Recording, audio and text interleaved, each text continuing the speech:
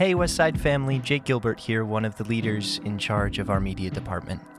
Thanks for joining us for today's message. We hope you are blessed by what God has been speaking to us through our pastors and leaders, and we pray this leads you into an even more intimate relationship with Jesus. We love you guys, and enjoy. So we're in an interesting season. There is always seasons in a body of Christ, and sometimes what you'll find is God will take a church through a season to lay a foundation, and the foundation that was laid is either built on or always maintained, even when they begin to go through other seasons. So for us, right, in the past, we have been extremely community-minded. We've always been Westside has always been a family church. And in past seasons, there have been focal points or focuses on, community events, community outreaches, going beyond our four walls and really putting an emphasis on Wasco specifically, but yet even, focus on Shafter, Lost Hills, Santa Paula, and so forth. And we have gone through something that has really forced a focal change here, not only at our church, but at a lot of churches. I don't know what they're doing. This is something the Lord is leading me to do. But we have started to just really focus on family. I really believe, I would go beyond believing in my position, I would say I know that there is a need for us to kind of regain some strength and develop some stabilization as a family church. That one of the byproducts of what we've gone through over the past year and a half has been an absolute, face punch or sucker punch on the church family. Church family as we are here today, church family as individual families that make up the overall church family. And I feel with all my heart and all my need for that we are going into a season where we really focus on the strength of us as individual families, and then us as a family of Christ, a family of God. And so us as leaders, we've already started putting our mind together and started thinking about what needs to happen, what can we do, what is some things that can take place to cause us to come together, to reconnect us, strengthen us as a church family, but also as individual families. And if you really think about it, over the past year and a half, there has been an enforcement of isolation. And in the very beginning, God said, it is not good for man to be alone. And yes, he was talking about a singular man, but yet when you dive into the principles of that, you begin to realize whether it be an individual or whether it be one family unit, isolation too long begins to turn into dysfunction. Because we are made to support one another. We are made to strengthen one another. We are made to help one another, pray for one another, and be there with one another, not just within the context of our singular families. So we have some things coming up, and one of the things that I really want is for us to have some family fun again. So along with our gatherings, our services, we're going to start having some events that will allow us to have some fun together. We are initiating small groups again, and you will be hearing more about that here in the very soon future. But I'm wanting to say this to you as pastor, because for you to realize our heart, where we are at right now, and really our focal point. One of the things that happens in church circles, and I don't always like the question is, what is your vision? What is your vision? What is your vision? It's like a stinking, broken record. What is your vision? What is your vision? And sometimes you just get tired of hearing that question from other leaders. What is your vision? You're like, my vision is just to love, serve, and change people's life with the power of God, and not be so, what is your vision? Lay it out in 5 points so we can make this happen, because we're so different than a business or an organization. But I can honestly say at this point and at this time, God has dropped a vision, a sight, a goal, a focal point, and that is for us to reestablish ourselves as Westside Family Fellowship.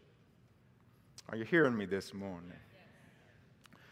So at the end of August, we're actually going to have, it's not labeled this, but for lack of better terms, I'm going to call it this. We're going to have a family carnival. So we're going to have a day that we come together, and the community will be invited also, but the focal point is us and our families here at the church. So we're going to be bringing in a whole bunch of blow-ups. We're going to be having a pickleball. We're going to do cornhole, all sorts of things going on, food, beverages, just a lot of fun. I was walking past the toy section. My little girl still likes to go look at toys in any store we go to that has toys. So I was walking past the toy section, and I seen, a whole section of Legos. How many of you love Legos? How many of you hate Legos? Let's just be honest. But how many of you enjoy the time with your children when you are doing a Lego project? Some of you? Okay. So just an idea that we have, and I'm just throwing some examples out, is to have a family Lego night where you and your family will go pick up your own Lego box, and we come to the church and we have some fun, some food and drinks and I don't know, TV and stuff going, and let's all come together and build Legos together. Each family building their own little Lego together. So we have ideas for other, for game nights like, we had in the past. My point this morning to start this thing off is there is a great need for us to be a family again. And let me just declare something. COVID is not going to affect us from this point forward as it has affected us from this point in our past. It's just not, I'm not going to allow it, and I don't care if it's just me and 12 other people here. I'm not going to allow the effect of it inside this place of worship, inside this place of extension families, like it did over the past year and a half. Okay? I just want to make that clear, because I have people come up to me all the time. How about this? What are we going to do about this? What are we going to do about this? For me, I put my faith in Jesus, and I see the need, and I recognize the need for us to be a family unit again, because I've been dealing with too much dysfunction. You just don't know how much dysfunction me and Lorana is dealing with right now when it comes to family matters. You guys have your own life, but we have our life and a whole bunch of other people's lives, and we are dealing with so much dysfunction in family units right now. It's really a tragedy. It's very disturbing, and a lot of it is rooted in what has taken place over the past year and a half. And as a faith leader, as a pastor of a church, the Bible labels me as a shepherd. A shepherd is a type of protector of their sheep, and I got to do what I got to do to at least offer an opportunity for our families to have some protection when it comes to a certain aspect of their life. Am I making sense this morning? Yes. Amen.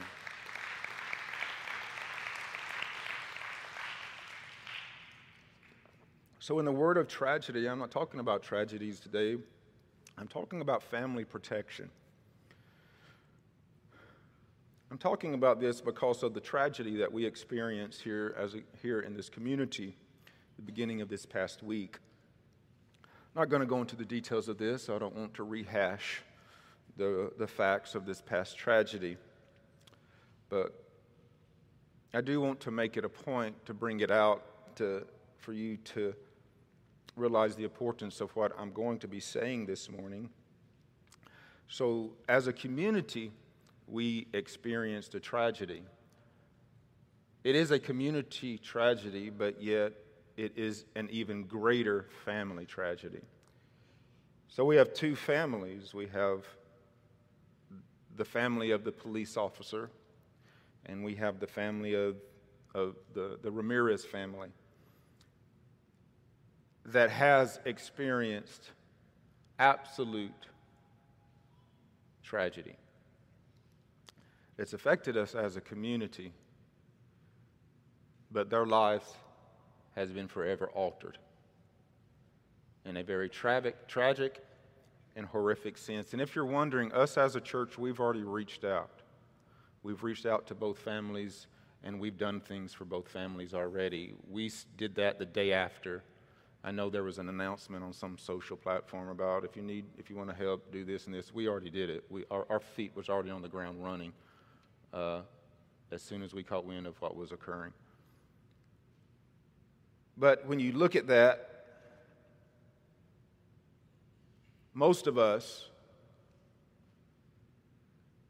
or us, will most likely, going off of statistics, will most likely never experience that level of tragedy. That level of tragedy is an exception to the rule, specifically in small town America. I asked Gary, I said, has this community ever faced something on this level? And he said, no, not that he remembers. Gary, you've been living here a long time, haven't you? Not to pick on your age or anything, but you've been here a while. 69 years. Wow, that's true local. But just because, according to statistics and the averages, just because we most likely will not experience a tragedy on that level, it doesn't mean, number one, that it couldn't happen to any of us, because the worst of the worst could always happen to any of us. But also, it doesn't mean on a lesser level and in a lesser degree that there is other types of tragedies that we are exempt from, that won't happen in our life. Just because the worst type of tragedy may not happen doesn't mean other types of tragedies won't happen. Now, some tragedies will occur in spite of what we do, because bad things happen to good people. It's a byproduct of living in a world that is plagued and cursed by the operation of sin. Not meaning that a good person that experiences tragedy has hidden sin in their life. I don't do that. I don't point my finger and, that person's experienced something bad, they got a hidden sin. That's baloney. Can you say baloney? That's baloney. What I'm meaning is just sometimes good people experiences bad things in spite of them being good, just because we lived in a cursed world. Some of you, without me calling names, you have experienced tragedy, and it had nothing to do with your choices, hidden sins, or anybody singling you out. You just experienced a tragedy. But then there is other tragedies that does occur in our life, and they can be a byproduct of one's choices, whether that be choices to do something or choices not to do something. And I don't know about you, but a lot of the choices I make is not because I think the worst is going to happen. A lot of choices I make in my life is just to be prepared for if the worst thing does happen. Does that make sense? So I don't lock my door because I actually think someone's going to bust in when I go to bed, that night. But I lock my door because I do know that there is a very small possibility that someone could come in my house while we are asleep and inflict harm on me and my family. Do I really think it's going to happen? No, I don't think it's going to happen. But could it happen? Yes, it could happen. So I take these precautions just in case of the what if. So this morning, I want to share 5 things. I'm not going to be long on each of these things. My goal is to have you out of here 15, 20 minutes after 11. I might should say by 11:30. Make myself a liar. I always lie to you. I'm sorry. Every time I say, I'm just going to keep it short, after service, I have to kneel down before Jesus and say, please forgive me. I lied to my church. I don't really do that. But I do make myself let's call it an innocent liar. All right? I am an innocent liar sometimes on Sundays when I say, I'm going to keep it short today, and it's 45 minutes long. Not that you didn't need it. You probably needed it, but I need it. So I'm preaching to myself most of the time. I just don't preach to you. I preach to me too. Anyway, I want to go over 5 things that allows family protection, not from a logical standpoint, which these are very logical, but from a scriptural standpoint. I'm not up here to give you some pointers that I read in a magazine or that I learned in some of my missional efforts. I want to give you some protection that comes from Scripture, which offers the best kind of protection for our family. Amen? So this is number 1. Knowing the battle is spiritual. Number 1. If you don't know the battle you're in, you're not going to be able to fight in the battle. It's very simple. So Ephesians 6:12 says this. For our struggle, our fight, our battle, is not against flesh and blood, but against the rulers, against the authorities, against the powers of this dark world, against the spiritual forces of evil in the heavenly realms. Now, if I really wanted to break that down, which I have on a Wednesday before, I just want you to know this, that there is levels of spiritual forces that we deal with. And when you break and when you really get inside the guts or the structure of this scripture, you see these levels. There are rulers, there are authorities, there are powers from a dark world, like a dark domain. And there are spiritual forces of evil in the heavenly realm. So just like God has levels of angels, there is a very structured angelic culture that we have in the unseen realm. Satan has a structure of demonic forces and powers. A really quick example. So the disciples couldn't cast the devil out of somebody, and they asked Jesus why, and Jesus said, these kind can only come out through much prayer and fasting. These kind. So he singled these kind out, and it gives us insight into the fact that there is different kinds of spiritual forces that we have to deal with. Depending on the force that you're having to fight determines what you have to do in the battle. Some battles simply require pray. Some battles simply require quoting the word. Some battles simply require getting another brother or sister in Christ and you coming together and binding up the work of the enemy. Some battles require prayer and fasting. Some battles require exorcisms. So there's these various levels of evil forces that causes us to exercise different levels of spiritual warfare. But when we are speaking in the context of protecting our family, what we have to realize first and foremost is that the first battle that we and our family will fight is a spiritual battle. That there is demonic forces that tries to influence, tries to tempt, tries to control, and even tries to use other people to inflict harm and disarray into our family. That's why I'm a big believer in knowing who your kids are hanging with. I'm a big believer in husbands knowing who their wives hang with. I'm a big believer in wives knowing who their husbands hang with. Because the enemy can work through another soul to gain access into the soul or the mind of one of our family members. And if you don't know who your family member is hanging with, you don't know what kind of spirit they are being influenced by and what kind of spirit is trying to come inside your family to wreak havoc.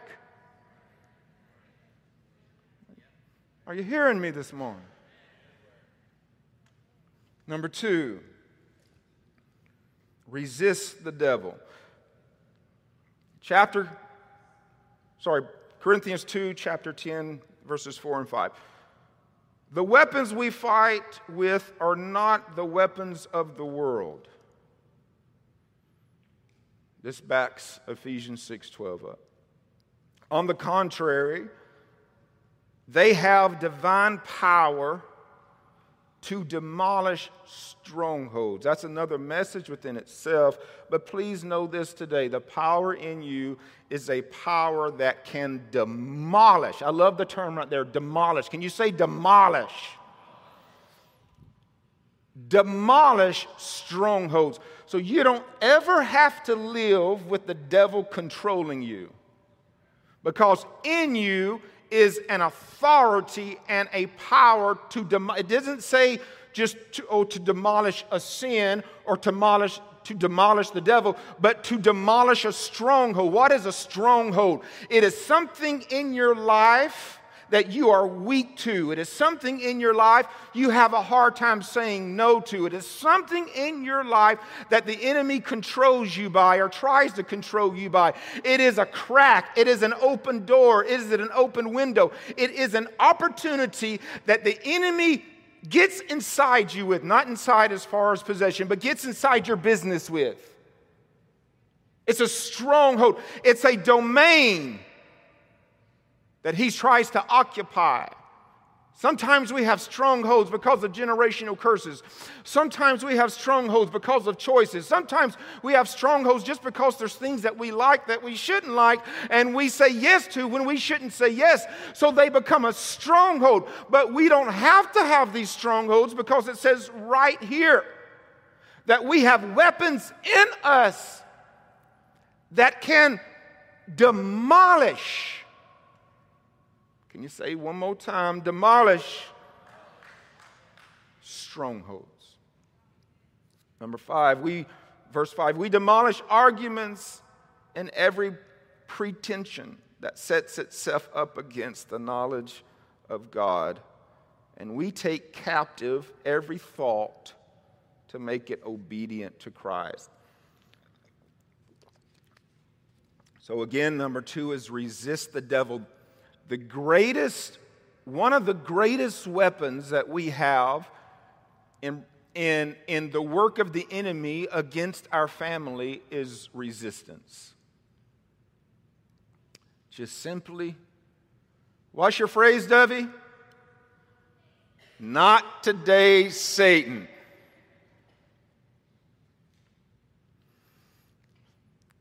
Several of our couples went to Nashville for vacation here recently, and you know what they sent me a picture of? A trophy that says, "Not today, Satan." What country artist restaurant it was? Blake Shelton, you know, the country star and the voice guy? Yeah, he had a restaurant that had a trophy in it that said, "Not today, Satan." I thought that was fun. If I would have thought beforehand, I would have showed it, but that is one of the greatest ways to protect our family is simply by saying no. Not just saying no to yourself, but saying no to your kids.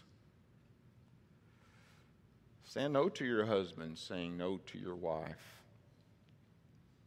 I made a bad mistake when Koa was about 6 years old. He's been a video game lover ever since he was little. It started with Wii, you guys, the Nintendo Wiis, and it transitioned into Xbox and all that. And I'm just not into video games, but there was this one game I actually liked.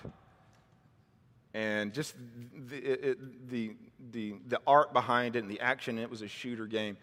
And so I was like, instead of me watching TV at night, because I'm just really not a big TV watcher, or get bored with it, so maybe I can play some games or something like that, And so I would play this game, and then Koa saw it, and Koa wanted to play. And for the longest, I was like, no. And then finally, I started giving in. I say, okay, you can play it, but I'll change the volume to where the language isn't as mature. And my mindset was, hey, I was raised with guns, so I think I started shooting guns. I started going with my grandfather hunting when I was in kindergarten. So I just had them my whole life in a very healthy way, and it was really for provision more than anything. It wasn't really for sport. We knew it was for protection, but we lived in a small country town in Mississippi, and we didn't really worry about too much crime. And in my mindset, this is the modern version of your kids playing with guns. Not playing with guns, but shooting guns, through a video game. And I started letting him play with me. And Lorana was like, no, this is too violent. There is too much action. I was like, they're not killing humans. They're killing like monsters and aliens and psychos and all this crazy stuff. She's like, no, he is not to do that. Well, I pulled the dad and husband card, and I was like, it is okay for him to do this. We're going to do this. Well, long story short, fast forward a few months, and he had a little episode with his sister. And we were working in the church. This is when we lived in Santa Paula. We were working in the church, and next thing I know, all hell was breaking loose in the house. And he had picked up something to do harm to his sister. I don't even want to say what it is. But he picked up an object to do harm to his sister, and his sister locked herself in the bathroom.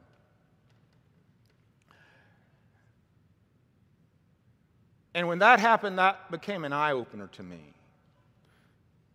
Number one, my wife was right, and that was humbling. I had to go back and say, I know. I should have listened to you, dear. That was the worst part of it. That was like, oh!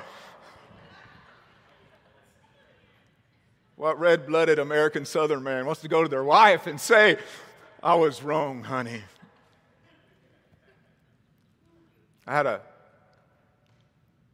So in that moment, I learned really fast that the no's or the yeses of your spouse is really important. And exists and knowing the potential and no to your kids. Koa can be an absolute, like a stubborn pit bull. Like when he gets on something, he won't stop. He's like this. He's so tenacious is my word. So when he was young, it was nonstop, tenacious. And I just gave in to him playing games. And I learned it didn't end up bad because we banned those types of games for quite a few years. He wasn't able to play shooter games until he was about 13. And even then, it was more on the light level. He wasn't able to play more hardcore shooter games until even a few years ago. And I learned a really important lesson that could have ended bad. Not that I hadn't learned it before, but it really stood out to me. To resist even saying yes when you want to say yes, and say no even when that no makes you the bad dad or the bad mom or the uncool dad or the uncool mom.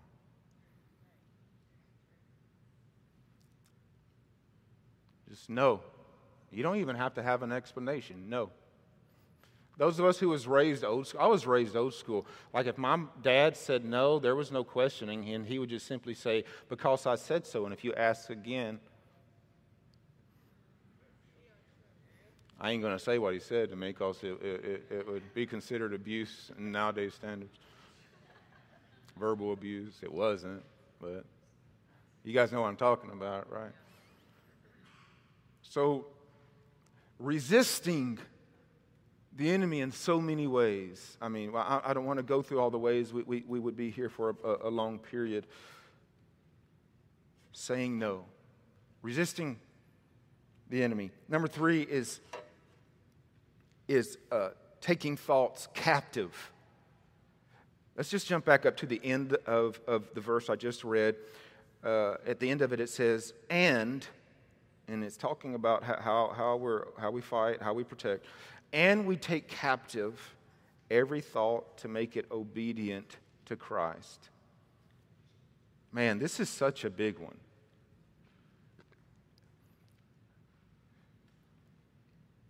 I love what Jesus did in his ministry. He just didn't tackle the action, but he tackled the heart behind the action when he ministered. So when they began to ask Jesus about adultery, he not only condemned that practice, but he even condemned the thought of that practice. And indirectly and technically, he was teaching this right here. He was teaching taking thoughts captive. Don't just say no to an act that could potentially damage you, your marriage, your kids, your life, your future, but learn how to take the thoughts captive. And you imprison those thoughts, and you put those thoughts in a dungeon, mental dungeon, way outside of your line of imagination. Don't just say no to the action, say no to the thought of the action. Don't just say no, but say no to the imagination of it. And it says it right here. It teaches us in Scripture that we can take every thought captive and make it obedient unto Christ. How do we protect our families? It's not thinking, not meditating, not allowing in our mind any actions or any choices or any possible experiences that could find themselves inside of our family wreaking havoc. Don't just say no to drugs. Don't even think about getting high, stoned, or tripping.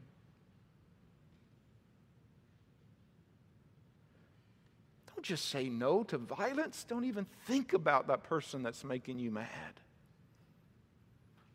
Don't just say no to lust. Don't even think about the imagery that is behind the lust. Don't just say no to that person that is trying to win you over, but don't even think about that person. Don't even go near that person. Don't even have a conversation with that person. Take every thought captive. Control it. It's not enough just saying no to the action itself, because the enemy knows how to work. How did the enemy first work Eve? He didn't first work her by just saying, hey, take a bite. He worked Eve by getting inside of her thought process, causing her to realize she wouldn't really die and how she could possibly be on the same level of God. He was able to get her thinking. What did she not do? She did not take those thoughts captive. And what happened to her?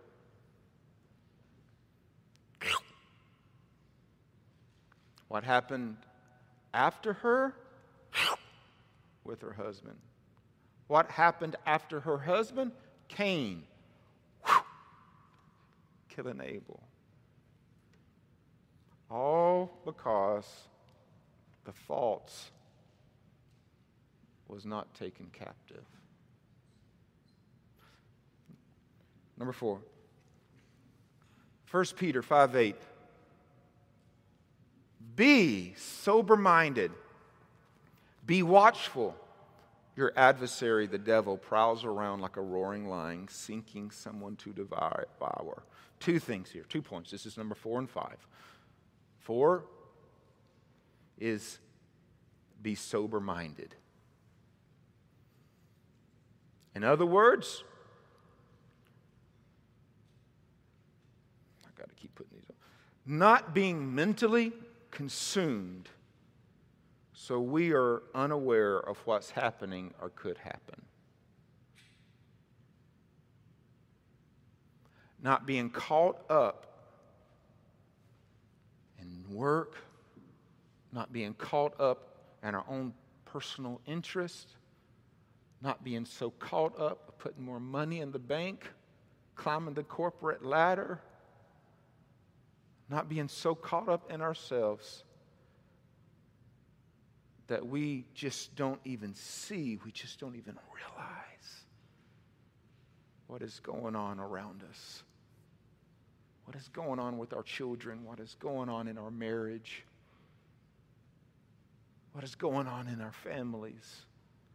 But be sober-minded. In other words, not to be intoxicated by anything in our mind. And how easy is it for the enemy to come in and intoxicate us with the cares of this world?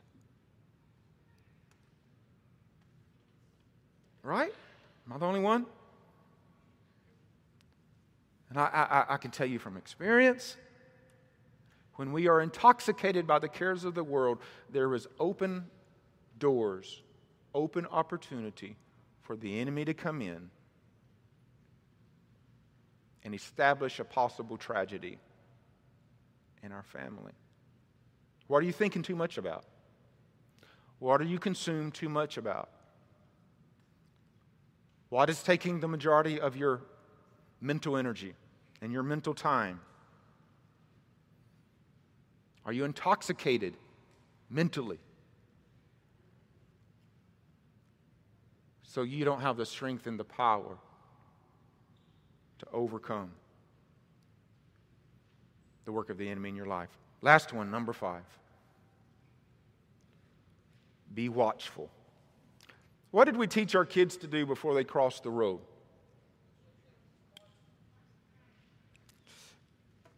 This past Friday, my little daughter's 8 years old, and I told her this ever since she was able to walk and cross the street with me. Even holding my hands. Let's watch. So she jumped out of the truck, was heading across the street. Or no, we was walking from one place to the next. And she just walked like right through the parking lot where the driving lanes, without right or without left. And I already knew nothing was coming, because before she even got to that point, I was looking. And that's kind of what God does for us. Before we even get to a point, He's already looking for us, and if He sees something, He's going to tell us, and it's our job to listen and obey. But I immediately, hey, Abigail, what did you just do? And what were you supposed to do? And of course, we went through this dialogue of being watchful. The 5th way to protect our family is to be watchful of what's coming down the lanes that could possibly create tragedy in our families' lives. Watchful of those relationships. Watchful of what's being looked at. Watchful of that attitude. Watchful of sudden changes in characteristics. Watchful of changes in languages. Watchful of interest. Watchful of disinterest. Watchful. Watchful. So the 5 things that will help protect us is knowing it's spiritual,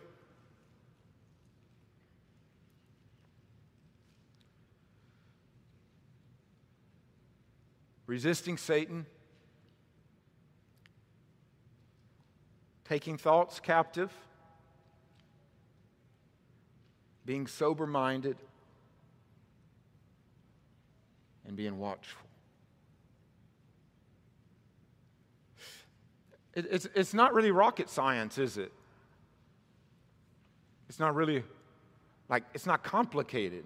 I'm not saying it's not easy, but it's not complicated.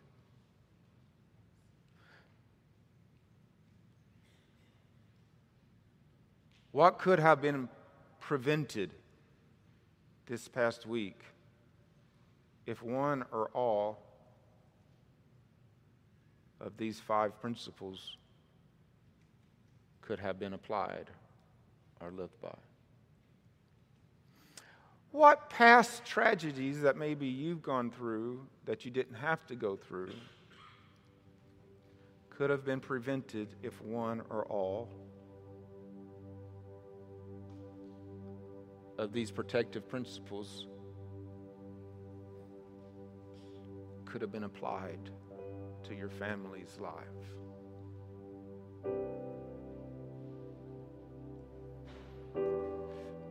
Something the enemy has done is he's always targeted family units from day one. Always. That was his agenda because it's God's agenda. When he blessed Adam and Eve and he gave them a directive, it was really based off of family. It was about the development of family, the blessing of family, the increase of family, the establishment of family. You cannot dig into the corridors or the structure of the Garden of Eden story without seeing family being a purpose from God. And you cannot get an understanding of how Satan attacks and what he does and then begin to realize that one of his sole purposes is the destruction and the breakdown of the family unit. It is our job, our primary, number one job in this world, in our faith, is our family. My primary job is not to preach to you, but my primary job is to protect my family. Your primary job on your journey of faith is not to come to church, but it's to protect your family. It's not to fulfill your call to ministry. It's not to fulfill your purpose from God. It's to take care of your family. That is number one. Number one. Because if we don't do this, then we're going to begin to experience a domino effect of tragedies. Because sin produces sin, and sin creates tragedy. So in the very beginning, there was an order of sins that established an order of tragedies. Let me just read them to you. So number one, Adam and Eve disobeyed God. Then they ran and hid from God. After they ran and hid from God, then they begin to blame another on their sin. Eve blamed the serpent. Adam blamed Eve. They were kicked out of the garden, booted out of the presence of God. And then Cain began to not worship God the right way. Why did Cain not worship God the right way? Because there's a disconnect from humanity and God. Because Cain did not worship God the right way, he did not have a proper relationship with God. And because he didn't have a proper relationship with God, his heart was wide open to sin. And so when God accepted Abel's worship, Cain became jealous over Abel. Because Cain became jealous over Abel, even though God warned him and said, sin is crouching and desire is crouching, waiting for you and desires you. Out of his jealousy came murder. He murders his brother. After he murders his brother, he was then sent out another level out of the presence of God.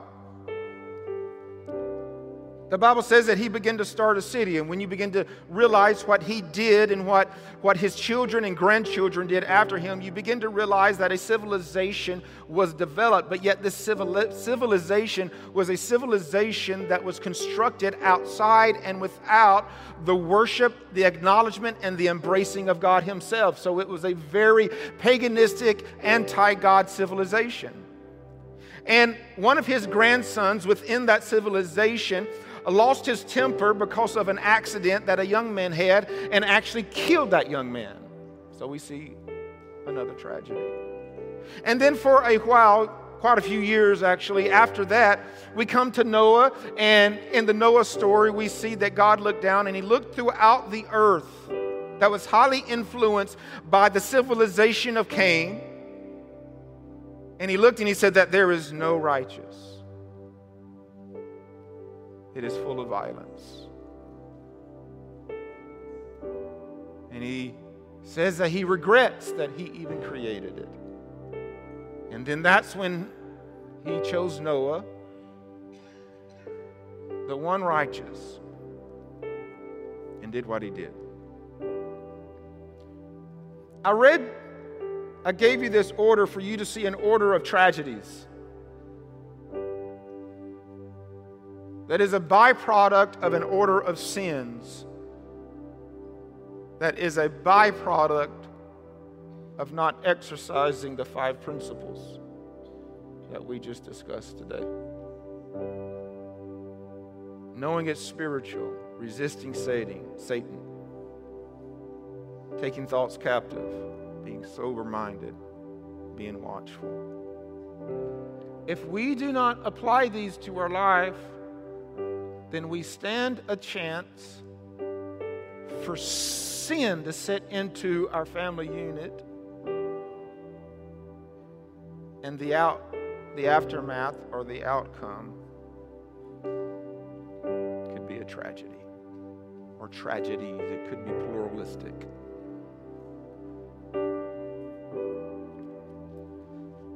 Some tragedies, like I said in the beginning, we can't help. They happen. But I don't know about you.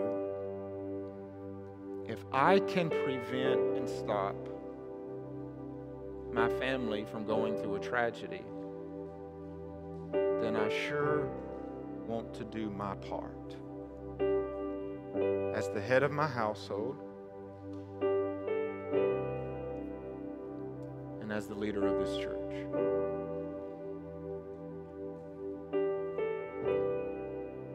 What you do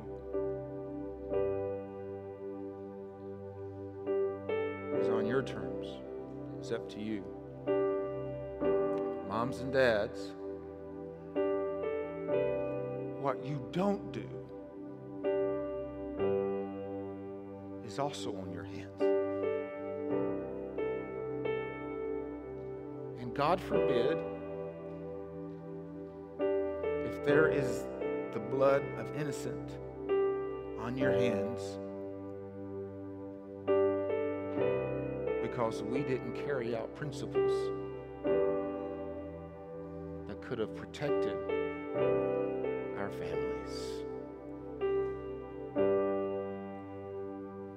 We have to protect our families.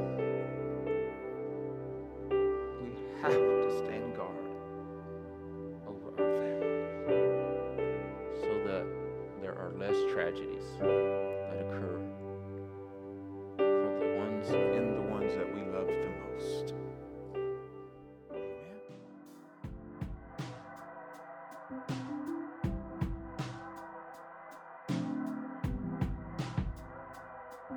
Thanks so much for joining us. We hope God spoke to you personally through this message and continues to encourage you throughout the coming weeks.